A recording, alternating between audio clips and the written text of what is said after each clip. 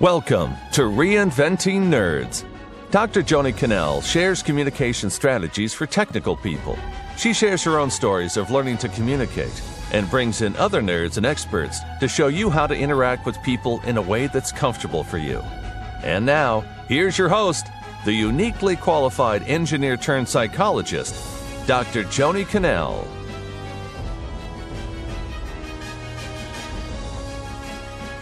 Hello and welcome to Reinventing Nerds. Today we have a really special guest who has really done some great things for our country and is continuing to do some interesting work. And she has some really good stories to tell as well about, the nerd factor and how she's dealt with them and is dealt with it in herself and how she communicates with people. So I'd like to introduce our guest today, Abby Malko. She is a Navy veteran. She's also an Iraq veteran. And she is the commodity manager of cloud and software at Intel. And she's also a veteran scholar of the Bush Foundation, and she's working on AI solutions on social media to prevent veteran suicide. Now, we're going to get into that because that's a really interesting topic in terms of how we communicate and use technology to do that and what's going on there. But first, let's welcome Abby. Welcome. Thank you, Joni. I appreciate it. Thank you. It's great to have you here. I want our listeners and our viewers to hear your story because, first of all, I think in terms of the Reinventing Nerds part, you have a kind of a unique stance on things, transitioning from the military into your role at Intel. Mm-hmm. So tell us how that is and how you came to do this. Yeah, so I don't have a technical background. I worked in the Navy primarily in supply chain management. So I decided when I went to grad school for my MBA, that I wanted to transition into the tech industry because for me, the tech industry was where all the growth was really occurring and where the future really is. So for me, it was a very dynamic industry that I was attracted to.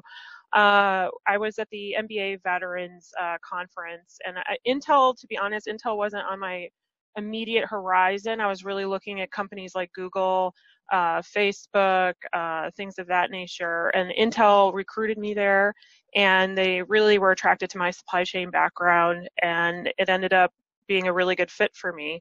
So I work in a more technical role now because I specialize in cloud and software, which obviously I don't have a background in cloud and software, but Intel took the chance to give me that training. And I think the great thing about having a military background is you're able to adapt very easily to new situations that may be ambiguous to you at first, but we just rolled right in with our sleeves up, and we are able to handle the new technology and basically learn as we go and take the initiative to learn from every opportunity. Well, that's so interesting. I heard two things. First of all, the companies taking the chance to train you and putting you into that technical role. And also the military helped you be adaptable. So a couple of things that seem key, and you can, of course, develop adaptability outside the military too, but how did that, just give us an example of how you developed your adaptability in the military. Well, I think the first time I really was forced to adapt was when I got deployed to Iraq because I was the only female in my company, and I was very uncomfortable in that role. But I was also the only person with a logistics and supply chain background. So because of that, they put me in charge of a group of men who were all senior to me, and including Iraqis, and it was really uncomfortable because they were senior to me and I wasn't used to telling people who were senior to me what to do, but they considered me the subject matter expert. So because of that, I had positional authority, and which was something that was completely new to me as a junior sailor. I was only an E4 at the time, but they trusted me to take charge of the entire inventory and basically run the entire operation. So that really required a lot of adapting because I had to learn how to not only work with men who were senior to me, but also to work with Iraqis who couldn't speak English. And we had a language barrier, and they weren't comfortable working for women due to their own cultural beliefs. So I had to really bridge a lot of gaps there in order to be successful in that role. Wow. Yeah, that's a lot, and a lot of different issues going on at the same time. And sometimes people have those issues here in the States too, whether or not they're Iraqi and the culture there, but just in terms of having a woman leader. Have you run into that at all? Yeah, yes, it was not easy for them at first to have a woman leader. I obviously didn't take anything personal what they said, because again, there was a language barrier. I mean, in the beginning, they would, try to spit on me or whatever, but, Wow. You just have to have a tough skin in that situation and have your work prove that you're someone of character. And I think my work proved that I was someone of character, because I wouldn't tell them what to do if I wasn't willing to do it myself. And then they saw how hard I worked, and after that, they ended up really respecting me. Yeah. Okay. So I'm hearing some people strategies here. And first of all, just proving yourself and being willing to do the work yourself. And they saw you doing this too, or demonstrated it so that they felt that you were treating them with respect. Yes. Yeah. Yes. Huh. Wow. That's a story that I don't hear very often, being spit on at work. I'm just like, whoa, that's so. You talked about going from military to civilian, but also from non-tech into technology at Intel. So what kind of issues came up there? I mean, how did you come to earn your respect at Intel, not having had that experience and that background? I think they obviously, in the beginning, I was very nervous because I didn't know the nature of the cloud and the software market. I didn't know the nature of how Intel used that technology, how we could become a leader with that technology. I really had to learn from experience. And there were a couple hiccups along the way where I did make a few mistakes. But I think my manager really expected me to make those mistakes, because he always told me that everyone new to this area always makes a mistake. Don't take it too hard on yourself. And I was really taking it hard on myself if I would make a mistake. But I really just was very proactive and just reached out to as many people as I could. Like, hi, I'm new to Intel. Please explain what your role is like, how long you've been working at Intel, what you like about your role, to really just gain information that way. And I leveraged my alumni network. I leveraged my the military network here at Intel. And basically, one person would refer me to another person who would refer me to another person. And that was honestly the most beneficial than reading a book or a manual. It was really just having discussions with people in different job responsibilities at Intel. That was really honestly what gave me the most value. So then you were learning what they did and what roles? What they did, and basically they'd be working in a similar role to me already. So I learned from them, like, what were your biggest mistakes? What were your biggest challenges? How did you overcome them? What should I know about this industry? What can you tell me? And really just going into these conversations with an agenda of what I wanted to ask them. And then the relationships were just formed after that. And I was able to get mentors along the way, and a sponsor, and really people who believed in my work ethic, right? So I had to really, really prove myself in the beginning. Absolutely. Yeah, interesting. One of the things I talk to people about a lot in this leadership roles, or just in communicating with people in general, is the empathy factor, being able to put yourself in someone else's shoes. And it sounds like you had a great strategy for making that happen, because you asked them what their challenges were and what their, success factors were, and, how things worked in their jobs, so that you could put yourself in their shoes. You could imagine yourself when they're dealing with things, and how they would have a different perspective from yours. Yeah. Wow, that's a great tip. I mean, it might have taken you a bit of time. How did you sort of justify that at the beginning? You must have put a lot of time into that, going out and talking to people.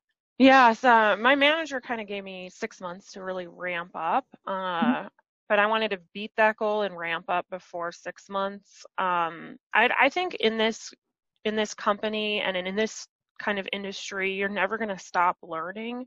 There's always going to be moments where you may think you know the right solution, or you think you may know the right company, but you're never going to stop learning. It's so dynamic. It's fast paced. It's really a software and cloud. I mean, it's a startup, a lot of startups. You're dealing with, the typical Silicon Valley companies, but then you're also dealing with startups that are completely different from that as well, because everyone wants to create the new greatest app and be a millionaire. Like, I think, honestly, it's just the ramp up time. I think I was able to beat that by not only reaching out to people one-on-one, but also registering for any training I could get. So Intel has a really great web-based training and classroom training, and I just basically volunteered for any training I thought would be of value to me. So that helped a lot as well. And then I would just read a lot of the paperwork involved with it, all the contracts, and sometimes that gets a little dry and boring, but the terms were starting to become more familiar for me. Yeah, I think you've mentioned in the past the number of acronyms you have to learn to work at Intel or in this industry. Yeah, I remember that when I started at Cisco, it was like you talk about the language barrier. You can't wait, but this is just great, Yeah. Wow. So you've talked a lot about the successes you've had and your strategies. What kind of challenges did you run into? Moving in, from these different positions in terms of the people challenges? What came up? Well, while some people were willing to talk to me, some people were less helpful, and it was hard not to take that personally, because in the military, we're always so quick to help people without question. It's our duty. At Intel, obviously, it's a little different. Everyone has to really focus on their own responsibilities first before they can really focus their attention on other people. So that for me was a little challenging to overcome. And as well as the male factor, while the male leadership is obviously very prevalent in the military, it's very similar here at Intel. And I found it challenging that in my group, there were no women in managerial roles that I could really reach out to and talk to. And it was very male dominated. And I felt like I didn't have any allies that I could go to. So I had to really look outside of my group to find women in leadership roles who I could lean on for support. So that I think were the two biggest challenges. Well, let's touch on that for a second, because I hear you on the women in technology thing. And so what are some of the differences? Why would it be more important to have women to talk to than men for you, for example? Well, I was primarily worried about career progression too, because if I'm not seeing women in managerial roles, then what is my future at Intel like? Am I ever going to get promoted as a manager? And that can almost be demotivating to you, because you see how there's women that seem to be stuck at the same level and not moving up, and you're like, well, where's my ceiling? Where does it exist? Can I break that ceiling? So that's part of the challenge too, is because you can use that almost to demotivate you, and you have to really look and find the reason why I was looking for a female leader outside of my group was to know that at least Intel was still investing in women above a certain level, to know that it was happening and how they were able to get themselves to that position. So that was honestly one of the reasons it's important for me to reach out to women, because it is a very male-dominated industry. Yeah, I know. So I'm sort of deviating here, but I want to ask you, I mean, what kind of things do you think that you or other women have brought to the table that have been advantages for just being simply another woman in the role as opposed to another man? I think one of the biggest advantages I personally have brought to the role is efficiency.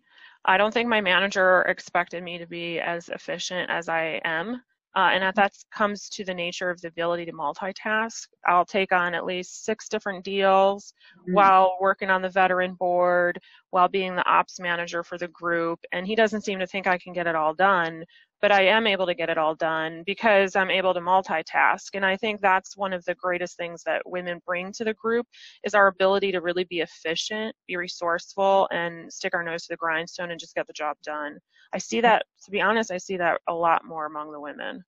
Yeah, that's interesting, because that is one of the differences they've seen in neurological studies of the brain, that women and men have slight differences in the multitasking there. Men tend to be more linear, and women managing more multitasking. Okay, well, that's great. I want to make sure we have time to talk about a couple of your really other interesting things here.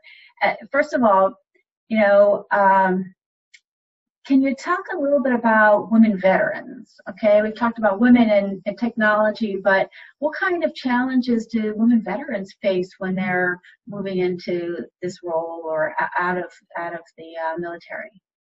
I think personally, from experience and from what I've seen working in the veteran community, is they tend to disappear.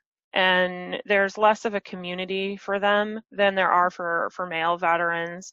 For example, I volunteered a lot at Veterans Village San Diego when I was an undergrad, and they didn't have any resources available for women. And I always thought that was strange because we could never identify the women who were at risk of being homeless or who, didn't have a place to live, and we couldn't identify the women homeless veteran population because there was nowhere for them to go. So people still think of the military in a very traditional sense that it is male dominated, and because of that, these facilities have been built to not be able to include women. So I think it's easy for women veterans to disappear and to not have that community after they transition. And you have to really be proactive in that sense. And I always made the decision to really identify other veterans everywhere I go, whether it was, my university, whether it's Intel, whether it's moving across country. I've always wherever I'm at, I'm always going to try to identify a veteran who is there to be my ally, and then for me to be their ally, and then it kind of just grows from there. Mm-hmm. Yeah, that's interesting. And it brings us to another topic that some of the work you do, being a veteran scholar at the Bush Foundation, the project that you're working on. Now, let's go through this bit by bit here because it's really actually fairly complicated. So you work on AI solutions, artificial intelligence solutions, on social media to prevent veteran suicide. So tell our listeners and our viewers what that's about. I've noticed in my research so far that there's a lot of information that is not available to the general public on what is already being done in technology for preventing veteran suicide. AI has really grown on multiple platforms. Facebook is a really good example of this. They first started the solution where you could self-report someone at risk, and now they're able to automatically detect someone who is at risk.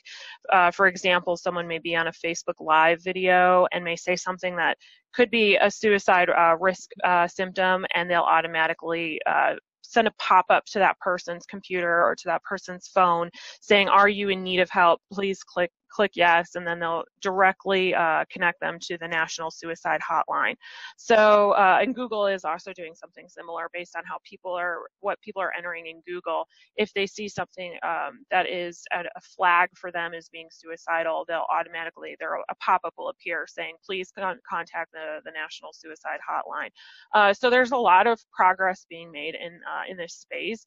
And what I found the greatest challenge to be is that it's not tailored intervention yet, and there's a lot of privacy concerns. Mm-hmm. So there's so much growth potential here because right now as it stands, it's just a general solution, but it's not tailoring the population. So if you're LGBTQ, if you're a veteran, if you are at risk for suicide, it's sending you to the same person, the same company, the same group that they would for anyone else. And it's really now the focus is how can we tailor the intervention to be more effective? Mm-hmm. Because again, veterans deal with different health risks than the general public, such as traumatic brain injury, PTSD, that only someone really trained in that is able to respond to and to treat. So tailored intervention is extremely important. Okay, I want to get into this a couple levels here. First of all, I just want to commend you for working on a pop-up application that's really useful and beneficial to people rather than just annoying, like, oh no, another ad. But this is actually something that's tailored to help the person rather than a salesperson get more clicks or whatever. So that in itself is just seeing a benefit of some of these AI technologies on social media. And because we don't always go there immediately when we think of that. But secondly, just backtrack for a second and tell us why veterans? I mean, why Clearly, they're at higher risk of suicide. Do you have some figures or some kind of way of explaining that to us? Yeah, obviously, everyone goes to the data, and the VA hasn't updated the data in the most recent year, but the last figure I saw was on average 20 veterans a day were killing themselves. So if you multiply that by the number of days in a year, you're talking in the thousands, right? And there are multiple reports have indicated that more veterans have died from suicide than they've died in combat. And so there's really a lot of silent wounds here that are not visible, that people tend to not give the same attention to as, say, an amputee, for example, because these are the invisible wounds and they carry them, and they're not being treated correctly, they're not being diagnosed correctly, and because of that, it leads to depression and suicide. So it's the numbers are there to prove that there's a large enough population that needs this help. And I think, and personally, how Intel looks at it is, if we already have the technology, why can't we use that technology to help someone in a positive way? The technology shouldn't just be a for-profit model. It should always be looked at as ways to improve people's well-being. And so it's an obligation, I think, that a lot of tech companies see that they have, is really using their technology to benefit the greater good. Yeah, wow. And do you know of other applications that are being developed to do this? Yeah, it looks like a lot of companies are in this space already. Microsoft is exploring solutions. I know Amazon was talking about potentially doing something with Alexa, and they also were talking about doing something with a dash button. And obviously Facebook's already doing this, and Google, Twitter. So basically all the major social media platforms. And then legislation was recently passed to explore making the National Suicide Hotline a 3-digit number, so similar to like 911, for example. And then you can also use Siri on your phone or Google Assistant to say, please call the Veteran Crisis Line. You don't even need to know the number anymore. So there's a lot of initiative in this space to make access to care more accessible to the person in crisis. Right. Okay. That's just great. I mean, so that you don't even know the numbers and all that. So, I mean, even just getting the word out is key. So have you seen, are you doing other AI solutions or work with other people in AI that are helping communication technology in other ways besides suicide? Well, I focus my project specifically on suicide prevention.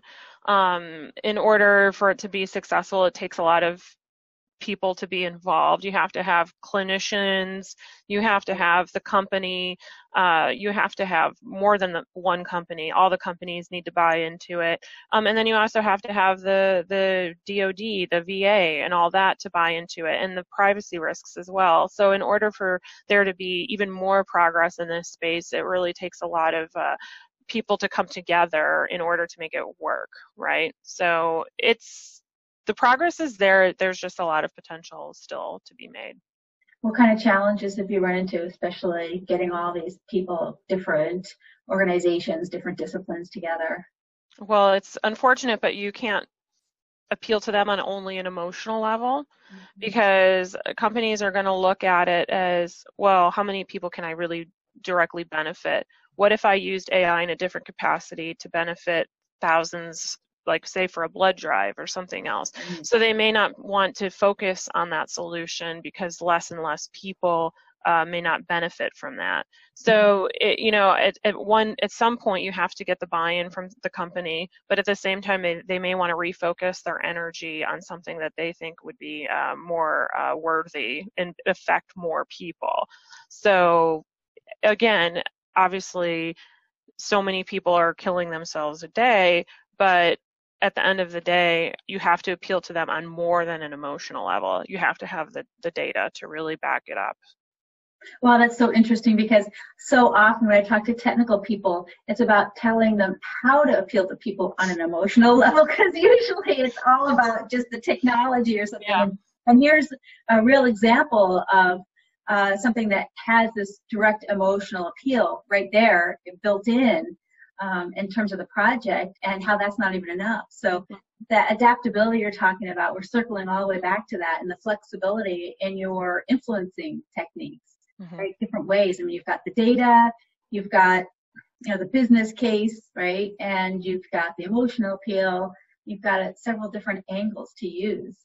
And I'm sure you also have to tailor it to all the different types of groups that you're dealing with outside of Intel. I mean, you just said that there were like half a dozen different organizations that you're getting on board, like from the DoD to other for-profit companies. You know, that it just would be extremely different and difficult. Do you do this in terms of you're running the project, or do you have other people who are in there communicating as well? How does that work? No, I wouldn't say that I'm running the project. I'm really more in the information gathering component of it at this point. Okay. So I have a support system in place at Intel that's been helping me with the project. We have a whole AI for Good team. And they were the ones, they've been vetting potential collaborators for me, and then I'm doing it on my own initiative as well. And I'm also working with various academics, like some people. I've talked to a couple of professors from different universities who specialize in this type of in computer analytics and machine learning, and basically that is their subject matter expertise, and they've already done substantial research on how social media can be used to help people at risk for depression and suicide. So I've also talked to them. I've talked to nonprofits, VSOs. I've talked to the crisis line. I've talked to SAVE, Dan Reidenberg at SAVE. He was basically the guiding force behind getting social media to really do more for people in crisis for suicide. So again, it takes a lot of players because people see it from different angles, right? So a clinician is going to see it very differently from a nonprofit, from a corporation. So it does take a community, honestly, to be successful in this space. Okay, so Abby, I have to ask you this. So when you say you talk to all these people, how do you communicate with them? Is this something you do on the phone? Do you, go to face-to-face? Are you emailing? How are you connecting with people? Because this is huge. Tell us what kind of technology you're using.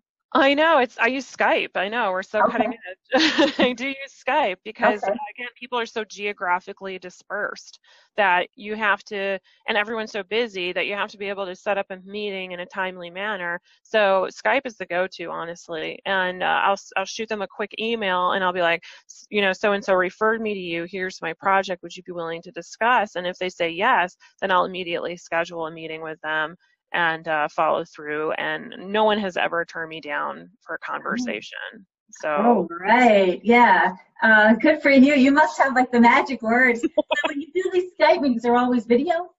So it can be video or it can be over the phone, whatever's more convenient for the person that I'm talking to. Because again, I look at it like I'm the one inconveniencing you, whatever they're more comfortable with. Okay. I mean, it seems obvious to you, Abby, but I'm telling you, some people don't always get that. So your strategy here is to reach out to them and make it in a way that's convenient for them and adapting to what they prefer and what we can schedule. Yeah. So how much time do you ask for when you have these conversations?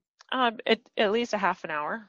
Okay. Depends on the nature of the conversation. I'll typically ask for a half hour. Some people ask for more time because they want more time to discuss.